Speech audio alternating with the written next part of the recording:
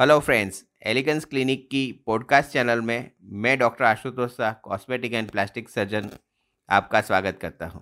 आज का जो टॉपिक है वो है botox for vertical lines on lips.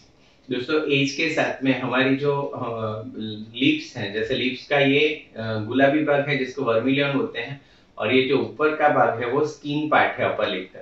तो यहाँ पे बहुत सारी ऐसी वर्टिकल लाइंस पड़ जाती है, क्योंकि हम ऐसे एक्शन जब करते हैं यहाँ पे बहुत सारी एक स्फिंक्टर टाइप की एक्शन होने की वजह से यहाँ पे वर्टिकल लाइंस पड़ती हैं।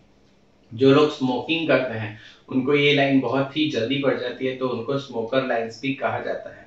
ये लाइंस जो है वो मुंह का जो स्फिंक्टर मसल है, माने जो मुंह को ऐसा एक्शन, किसिंग के एक्शन जो देता है वो ऑर्बिकुलरिस ओरिस मसल होता है।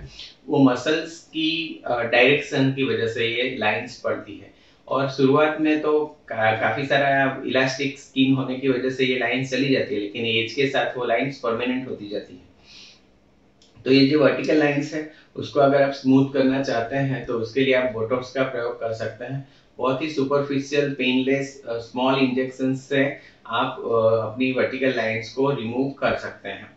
इसके अलावा अगर ये लाइंस बहुत ही डीप हो चुके हैं उम्र के साथ, तो आप अंदर हाइलुरोनिक एसिड फिलर्स का भी प्रयोग कर सकते हैं। ये करके आप अपने अपर लिप्स को बहुत ही अच्छा लुक दे सकते हैं। लाइंस आपकी काफी हद तक निकल जाती है और आपका चेहरा यंग दिखने लगता है।